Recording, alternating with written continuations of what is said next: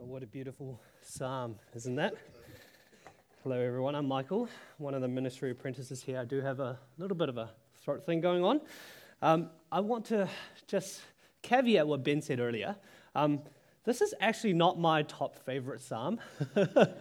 I partly picked the psalm. It is one of my favorites. I partly picked the psalm because I thought it's so short, right? Must be easy. Must be easy to preach on. How wrong I was. So, I need God's help, and we all need God's help if we're going to hear from Him today. So let's pray together. Heavenly Father, we are so grateful that You have given us this little beautiful psalm. And Lord, we do pray that You open our minds and open our hearts. Soften our hearts so that, Lord, if the Word challenges us, if the Word shows us how You want us to live, that, Lord, we be willing and ready to shape our lives according to Your Word. We pray all this in the name of Jesus. Amen.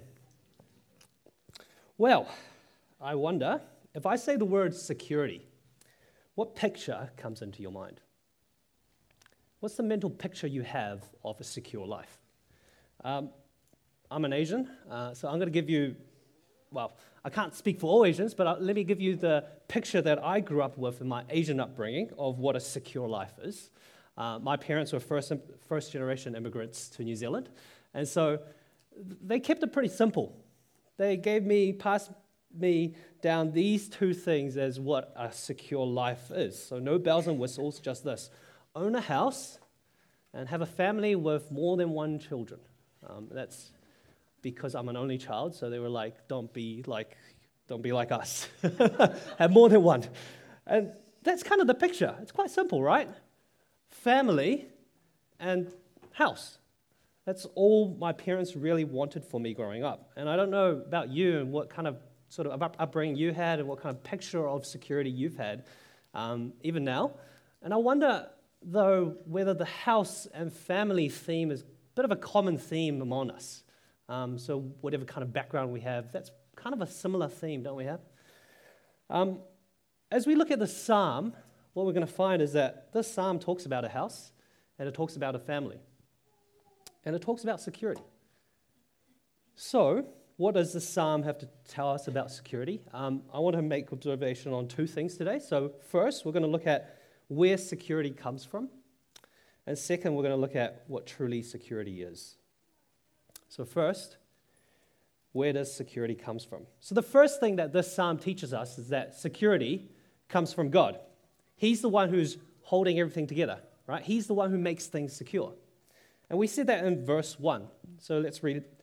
Verse 1 says, "Unless the Lord builds the house, its builders labor over it in vain. Unless the Lord watches over a city, the watchman stays alert in vain."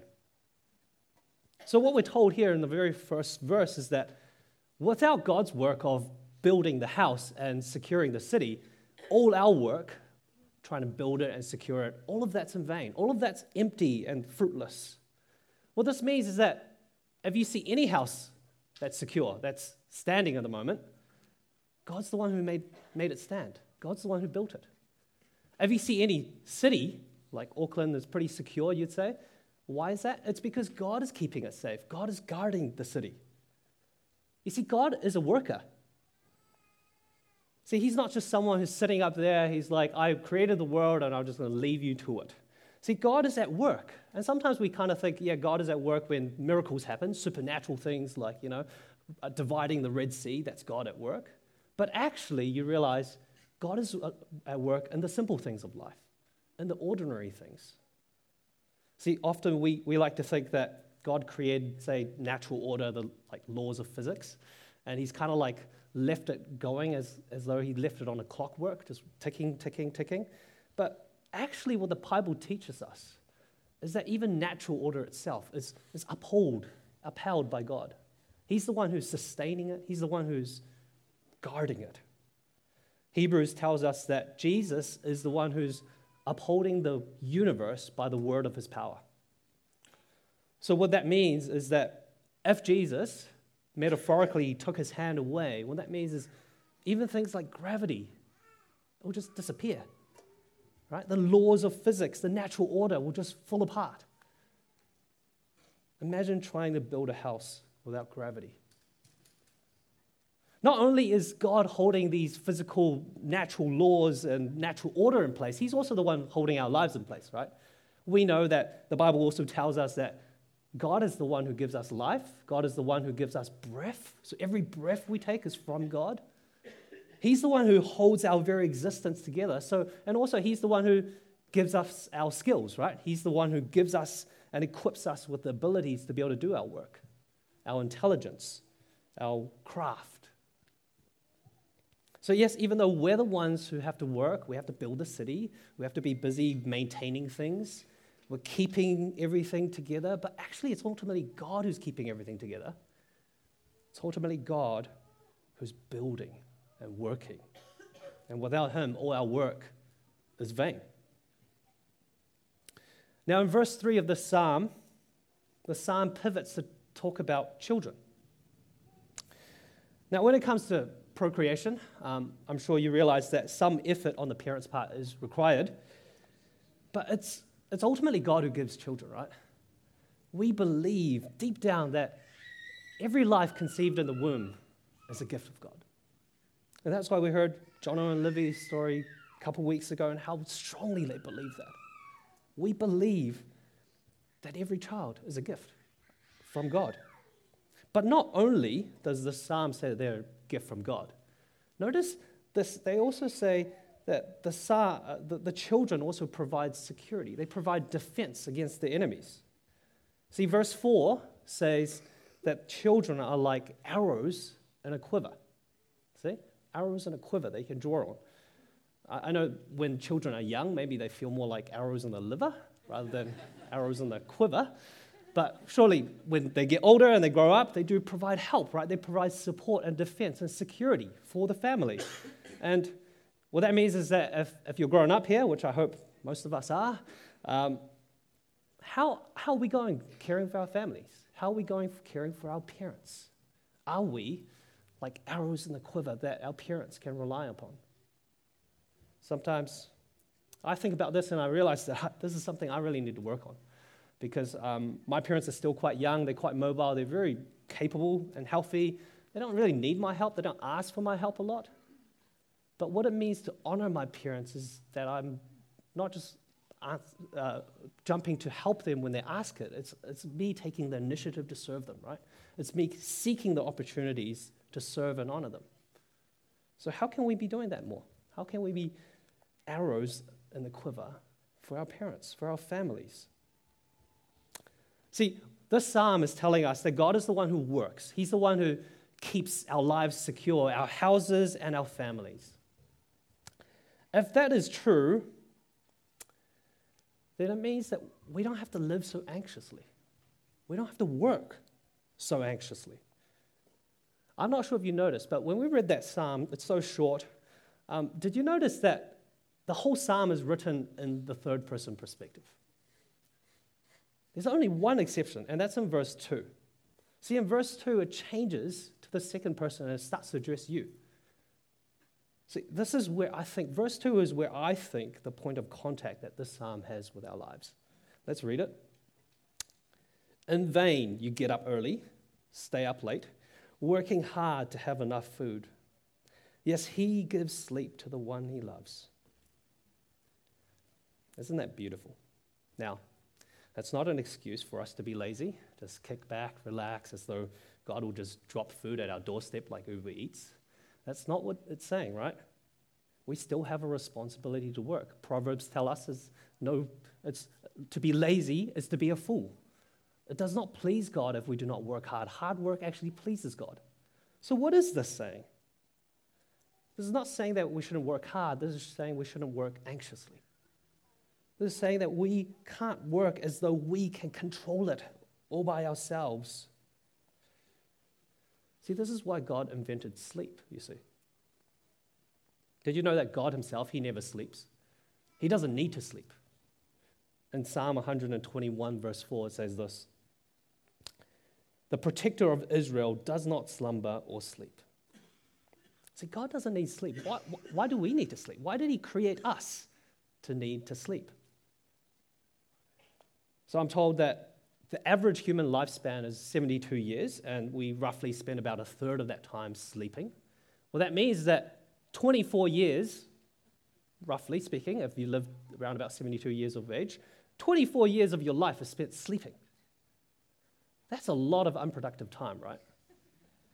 Can you just imagine what we could accomplish as a human species if we didn't need to sleep? Just work and work and work.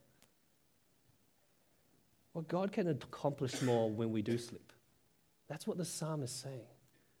It's God who is the worker. God is the one who's keeping it, holding it all together. See, sleep is not a bug. It's not a flaw in our design. It's a feature. It's a perk of being human. So sleep has taught us and is supposed to teach us that we are not God and we don't have to be God. There is a God, and so that means we can work a little while and then we can stop and take a break for a little while before we have to work again. We don't have to keep working non-stop, working anxiously, because God is the one who's holding everything together. He's the one who holds our lives secure. So sleep is meant to teach us how to trust God. And so you realize that every night you get to grow your faith. Every night you get to practice trust in God. You get to exercise faith by saying to God, God, I am so glad. I'm so glad I can clock out because you're the one holding the fort. You never clock out. So is that how you go to sleep? Or do you go to sleep anxiously, thinking about tomorrow, worrying about the next day and the next week and the next year? I know that I need to learn this lesson of learning to trust God more and more as I go to sleep. So why not practice that tonight? Huh? So the first lesson that we see is that this psalm is telling us that God is the one holding the fort. God is the one who's making our lives secure, our houses, our family. So we should learn to trust Him. But here's a problem. You might be here and you're thinking, but my life is so insecure. I still can't afford a house. I'm still struggling financially. I'm still unemployed, and I still can't have children. Is that you? Are you like, I want to trust God, but I struggle when I feel like He's withholding these good things from me? What do you do? What do you do, friends, when you feel like God is withholding the good things from you? Well, to answer that question, we have to turn to the next lesson that the psalm has for us, and that's the question of what is truly security? What is the security that truly God is offering us? Well, we began earlier by assuming that the psalm is talking about us. It's talking about our house, our family, right? But what if it's not talking about that? What if it's not talking about us? What if it's not about us? That's preposterous, you say. How could the Bible not be talking about us? Well, what if, in verse 1, let's look at it again. What if the security of the house being mentioned is not my house or your house? What if it's God's house? What if the city being mentioned is not just any random city like Auckland, but what if it's the city of God, Jerusalem? And what if the sons mentioned in verse 3, it's not just anybody's sons, but it's the sons of God? Or it's the sons of David, the kings in the line of David who are called God's sons because they ruled on God's behalf, you see. What makes me think that? What makes me interpret this psalm this way? Well, I see two clues, and they're both in the superscription. You see, that's in the Bible. That's in the original text. And it says this, a song of ascents of Solomon. What this tells us is that this psalm is one of those songs that the Jews sang when they were making their pilgrimage to the temple. So annually, they make 3 pilgrimages to the temple for the festivals, and whenever they when they were on the way to the temple to worship, they were singing these songs. So every time they sang this Psalm 127, the temple would have been front and center in their minds. But also, secondly, we realize that this psalm is attributed to Solomon. And there's only one other psalm that's attributed to Solomon, you know. So it's quite rare to have a psalm by Solomon. And Solomon, we understand, is the king of Israel after David. He is David's son, and he could rightly be called a son of God because he's a king. And he's the one who also built the temple. See, these strands they persuade me to think that the real focus of the psalm is not about us, our house, our family. The real focus of the psalm is the security of God's house and God's sons. See, in some ways, this is how Israel looked at life. When they looked at life, when they were thinking of what gives them true security in life, they looked to these two things. They looked to God's house, the temple, because it reminded them that God is with them. God is present with them like no other nation can experience. They were the only nation in the world that could say, God is with us. And the same point, they could also look at the Davidic kings that they have, like Solomon, and they could say, because we have the king, we are secure. Because God has made a covenant with David to preserve David's line. His dynasty is the most secure dynasty. So you see, Israel looked to these two things, no matter how hard life got. They were like, as long as the temple is standing, as long as there's a king on the throne of Israel, life's going to be okay. We are secure.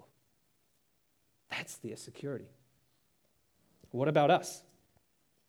Well, first of all, let's realize that even though they had these two things and it was great, but they were both deeply flawed still. Both the kings of Israel and the temple were flawed. We kind of know already that the kings, they weren't that great. They just progressively got more and more worse, right? Through more and more sinful and more corrupt. But also we realize the temple itself was flawed. The temple itself, as good as it is, as much as it symbolized God's presence with them, right? That God is with them. It also, the temple kept Israel from God.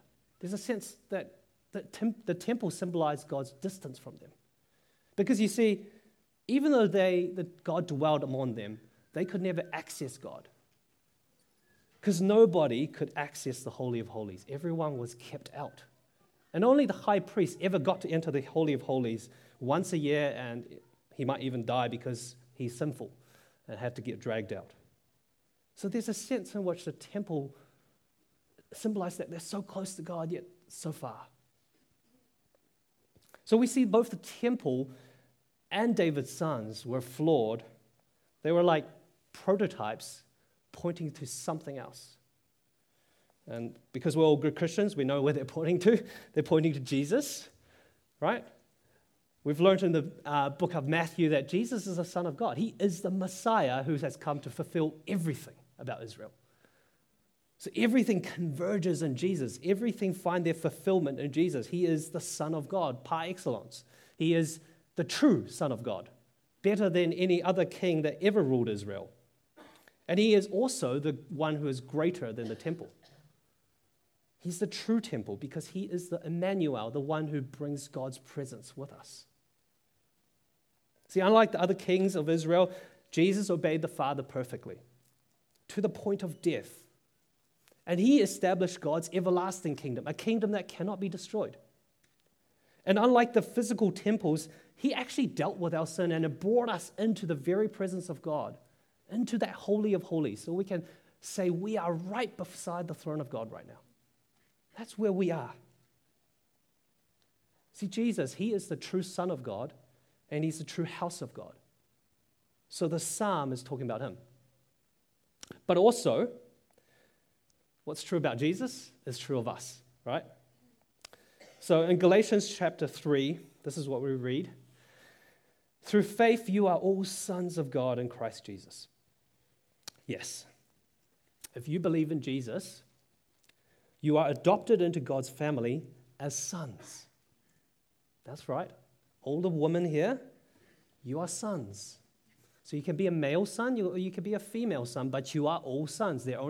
God only has sons. And the reason why Paul says that, the reason why he doesn't say, oh, you're all sons and daughters in God's family, is because if he said we're all sons and daughters, he started to introduce two tiers in God's family, right? Because in the ancient world, sons were worth so much more than daughters. And it's the sons who got the inheritance. The daughters got nothing. You don't want to be a daughter. You want to be a son. So what Paul is telling us is that when we are adopted into God's family, we stand in the position of Jesus. We are sons. We get the inheritance. You're not second tier. And in 1 Corinthians chapter 6, Paul states this. Not only are we sons, he says that we are the temple. Let's read. Don't you know that your body is a temple of the Holy Spirit who lives in you, whom you have from God? See, the context here is Paul is trying to tell the Corinthians why sexual sin is so wrong, as though they needed to be convinced of that. But the way he argues is this. He says, don't you realize that you have the Holy Spirit within you? The God lives in you. You're like a temple. You're like the house of God. So don't go and defile God's house. Don't go and defile God's temple. Because you're the temple of God. So what this means is, friends, if your faith is in Jesus, then you are a child of God and God's Spirit dwells within you. No matter what else can be said of you, these two truths, they define who you are. These are your foundational core identity markers. You are a child of God and God's Spirit dwells within you. If you're a child of God, it means you are dearly loved by God. It means that you can never be separated from God's love. Not even by your own sin, because Jesus has dealt with that. If God's Spirit dwells within you, it means that you're never alone. You realize that? You are always with God. He's your constant companion. The Holy Spirit is closer to us than our dearest friend or even our spouse. He's the one who will never leave us nor forsake us. See, when we get married, we say our marriage vows, and our marriage vows says, till death do us apart, which tells us the reality that death ends everything. Death ends every relationship in this world, right? But there's one relationship that death cannot undo. There's one bond, and that's the bond we have with God by His Spirit. Death cannot touch that. And so what this means is that if you are a child of God and God's Spirit dwells within you, you are eternally secure. You have true security. Now, what's true of Jesus is true of us, and what's true of us individually is true of us collectively, corporately, together as the church. So let's read in Ephesians 2 what Paul says here. So then, you are no longer foreigners and strangers, but fellow citizens with the saints, members of God's household, built on the foundation of the prophets, of the apostles and prophets, with Christ Jesus himself as the cornerstone. In him the whole building being put together grows into a holy temple in the Lord. In him you are being built together for God's dwelling in the Spirit. So what Paul says is, first he tells us that we are the church, we are God's household, we're God's family. We're going to learn more about that as we get into the book of 1 Timothy next week. But also, he tells us that the church is a temple. And what's interesting is that the Holy Spirit's building this temple. Right? The Holy Spirit is like the ultimate temple builder. And what he's doing is he's taking each and every one of us, each and every person who comes to trust in Jesus. And we're like these little bricks that the Holy Spirit takes and he lays one on top of the other until we all put together become the temple of God. We are the temple of God together. God dwells with us by his Spirit. And this temple we see in Revelation encompasses all heaven and earth. And the new heaven and earth, God's presence will fill all in all. So the church is God's house and God's household. I'm not sure if you realize, but we've actually come full circle. I earlier said that this psalm is not about us, but in the roundabout way, it's actually about us, right? It's not about us, it's about God's house and God's sons. Who's God's house and God's sons? Well, they converge in Jesus.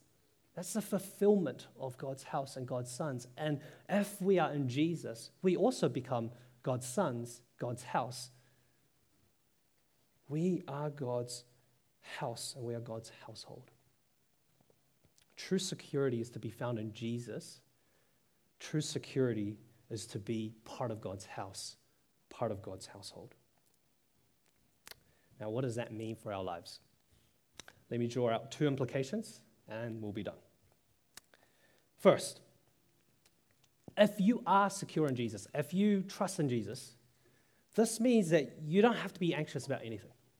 You can trust God even if it feels like he's withholding some good things from you. Because if you're in Jesus, what that means is you are finally, truly home. You're home. Do you realize that the reason we long for security, all of us, we pursue security in life, the reason we're so anxious to sort of grab hold of anything we can to fill our lives is because ultimately we're like the prodigal son. We've left our father and we've left our home. We're away from home. We're far from home. We're searching for what only home can provide us. See, that's this natural state of every human being. All of us, because we're born outside the Garden of Eden, because Adam and Eve sinned, and so all of us have been born outside God's presence, outside the home that we belong in. We know that deep down we're far from home. We are all aching to go home. And what Jesus has done, he's brought us back home. He's brought us back into the arms of the Father. He's brought us back, so now we're home, we're secure, we know we're loved. We don't need to be anxious. We know we'll be provided for. But also, now that we're home, we've got to be careful, right? Because we don't want to turn into the older brother. Do you remember the older brother in that parable? He despised his father because his father wouldn't give him a goat. Because his father held back a goat from him. He was a son who lived at home, but he realized he was just as lost as his younger brother was. He was never really home. Because he didn't really believe that his father loved him. He didn't really believe that all that the father has, all the things that are in his household belong to him. Now, I don't know where you're at today. Whether you come here, you're thinking, God has withheld things from me. Or you're clinging on to some kind of security. Maybe you're even someone here that's seen the beautiful children that we have as a church family, like Leon, and you're like, I'm still infertile. I'm still struggling with infertility. Now that's so hard.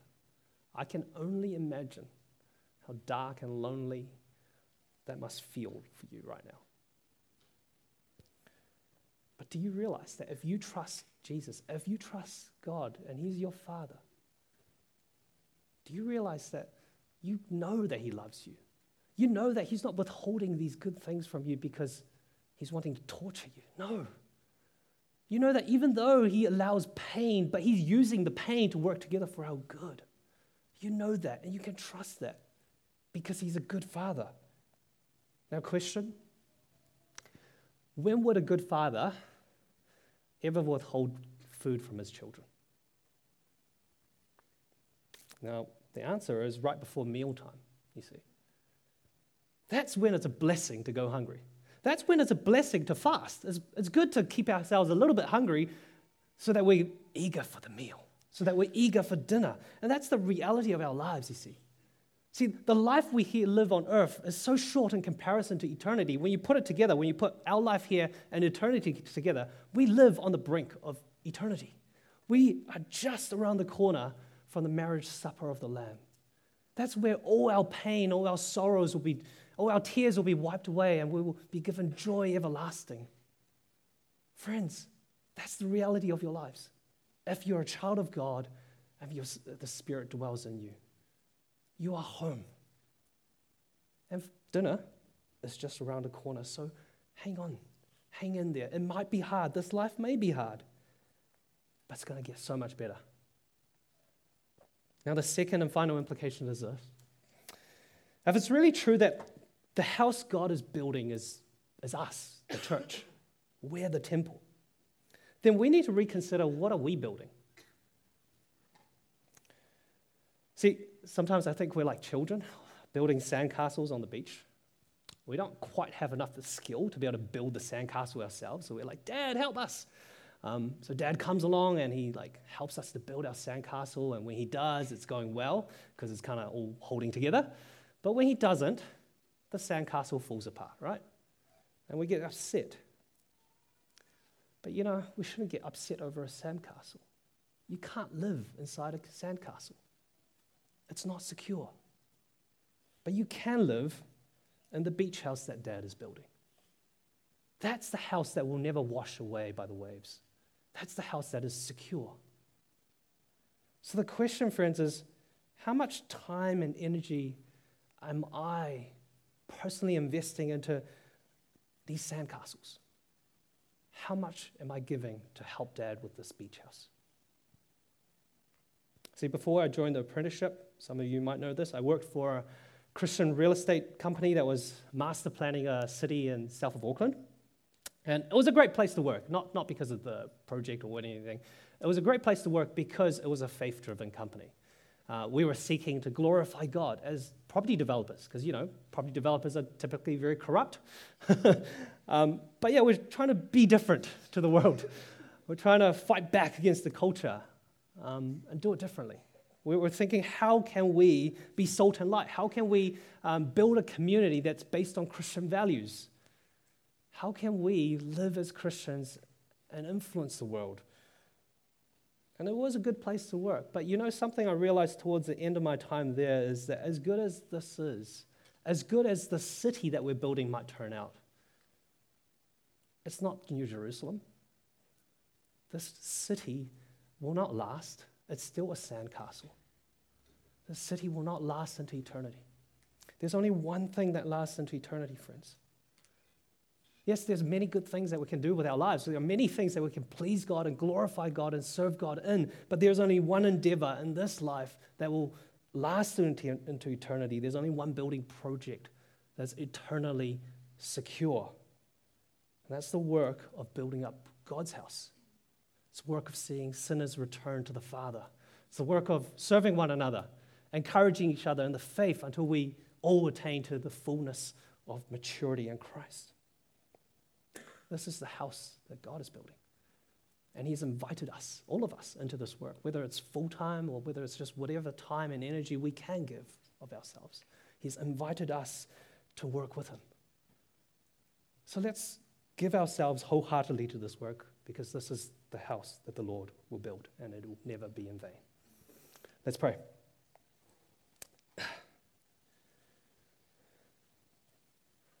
Heavenly Father, heaven is your throne, earth is your footstool.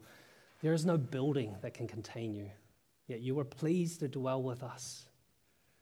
You are pleased to make your presence known to us. You're pleased to send your Son to us so that we can return home, so that we can be yours again. Thank you for the great love that you had sending your Son. And thank you for all that you have accomplished in Him. His finished work on the cross give us security. And we trust in the continual work that you're doing in the Spirit to build this temple, build this house, and build us. And we pray, help us, Lord, to get in the action. Help us, Lord, to labor for your sake, for your kingdom. With every strength, every energy you give us. In the name of Jesus we pray. Amen. You've been listening to a sermon recording from Auckland EV. We hope you found it helpful, and if you'd like to find out more about Jesus or about church, we'd love to get in touch. So check out our website at aucklandev.co.nz for more details. Thanks for listening.